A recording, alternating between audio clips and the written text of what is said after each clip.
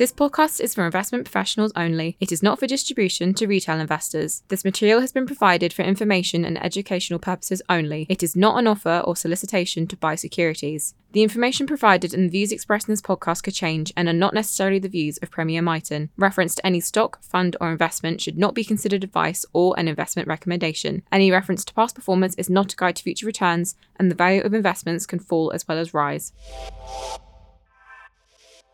You are listening to the Perspective series from Premier Miton, a regular podcast on investment views from Premier Miton's macro thematic team. I'm David Jane, co-fund manager with Anthony Rayner of Premier Miton's range of macro thematic multi-asset funds. In this series, we provide our personal views and individual perspectives across a broad range of investment-focused topics based on over 50 years of combined investment experience.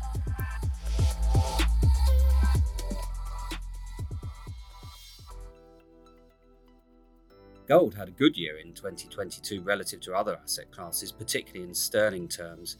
Ultimately, when priced in dollars, its annual performance for 2022 was flat. Clearly, it worked as a store of value, but as an inflation hedge, it was arguably disappointing. This week, we look at drivers of the gold price, short and long term, and assess its role in portfolios going forward. The clearest near-term relationship for gold is to real interest rates. Consider gold as a currency without a currency that does not pay interest but maintains its real value over time. Hence, the more other currencies compensate you as an investor, the less inclined you are to hold gold than you might be. Last year, as inflation surprised to the upside, gold was very strong, but once central banks, particularly in the US, started to aggressively raise short-term interest rates, the attraction of gold reduced.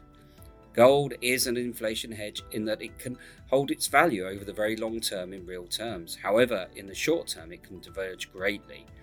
This makes it an inefficient means of protecting portfolios against inflation when used in isolation. Unfortunately, the conclusion from that is that gold, like everything else, is at the mercy of inflation and the Fed's rate hiking cycle. From a portfolio point of view, that makes it potentially attractive, particularly as a sterling-based investor. If the US continues down the tightening path and successfully gets inflation under control, sterling may weaken and therefore gold in sterling terms may perform well.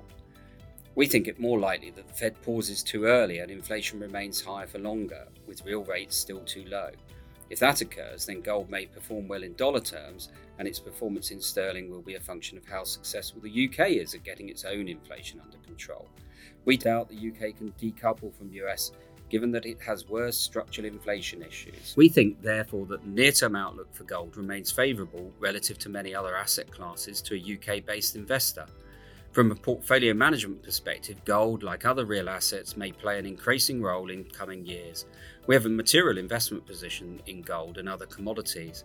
With global government debt now at unprecedented levels, the only practical way of reducing inflation are negative real interest rates. In such an environment, gold and other commodities may be amongst the more attractive asset classes, even though many multi-asset managers do not even consider them currently. Thank you for listening. I hope you found this episode interesting. Look out for other episodes in the Perspective series. This podcast is for investment professionals only and is issued by Premier Miton Investors, which is the marketing name for Premier Portfolio Managers Limited and Premier Fund Managers Limited, which are authorised and regulated by the Financial Conduct Authority. The value of investments can fall as well as rise.